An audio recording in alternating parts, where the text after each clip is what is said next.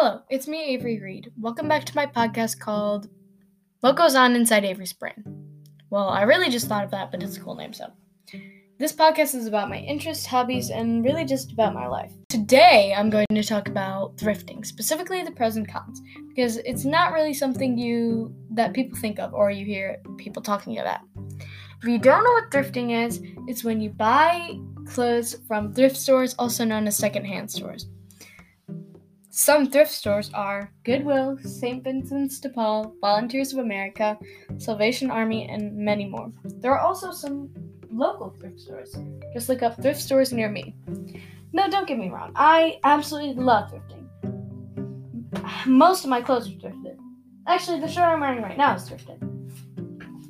But there are many things to take into consideration.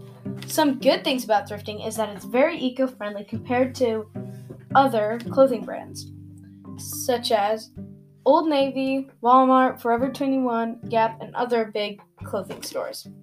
Fast fashion is the mass production of cheap, poor quality, and disposable clothing, meaning they'll get thrown out faster, adding to pollution. Fast fashion is one of the biggest contributors to pollution. Another thing I like about thrifting is that you can find some really cool pieces. It's a good spot to find cheap, vintage, and designer items.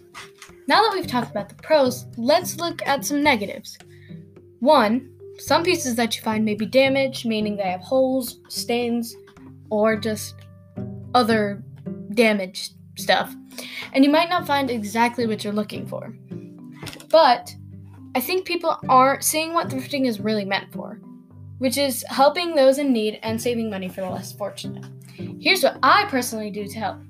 Me and my family donate almost 10 to 20 bags full of clothes, toys, furniture, and other random stuff to Goodwill every year.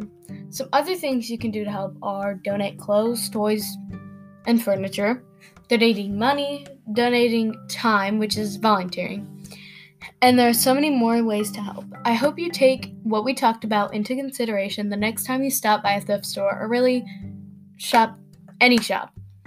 So all in all, if you plan on thrifting, make sure to donate or help the cause. Peace.